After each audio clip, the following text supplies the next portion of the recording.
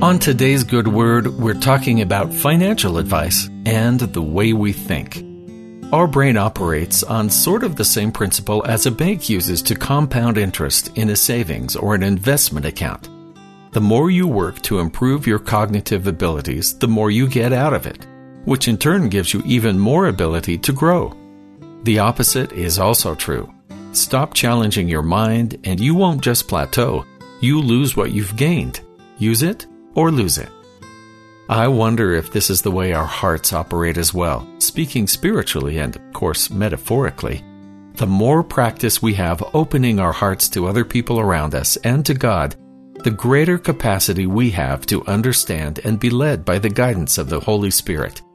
In the Book of Mormon, in Alma chapter 12, we learn that the understanding we get from the Lord is directly proportional to our willingness to act on that knowledge.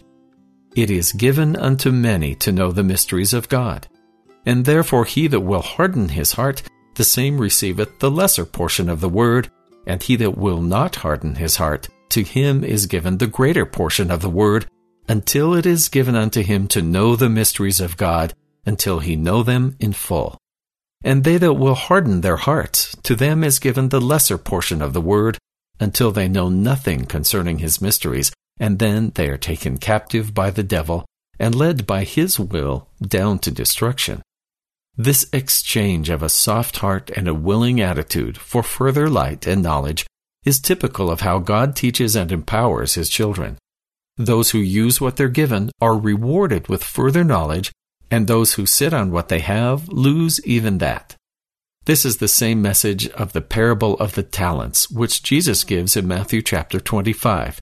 In that story, those who use the money given them, coins called talents, and gain more are rewarded beyond financial value. Those who did nothing with what they'd been given lose what they had. Jesus makes it clear that he's not giving financial advice, but rather advice on discipleship.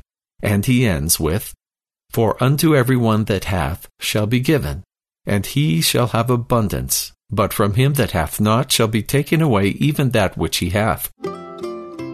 God doesn't play favorites by only sharing his knowledge with a few chosen people. He gives us all the capacity and the chance to grow, no matter where we start. Remember, the servant who turned 2 coins into 4 got the same reward as the servant who turned 10 into 20.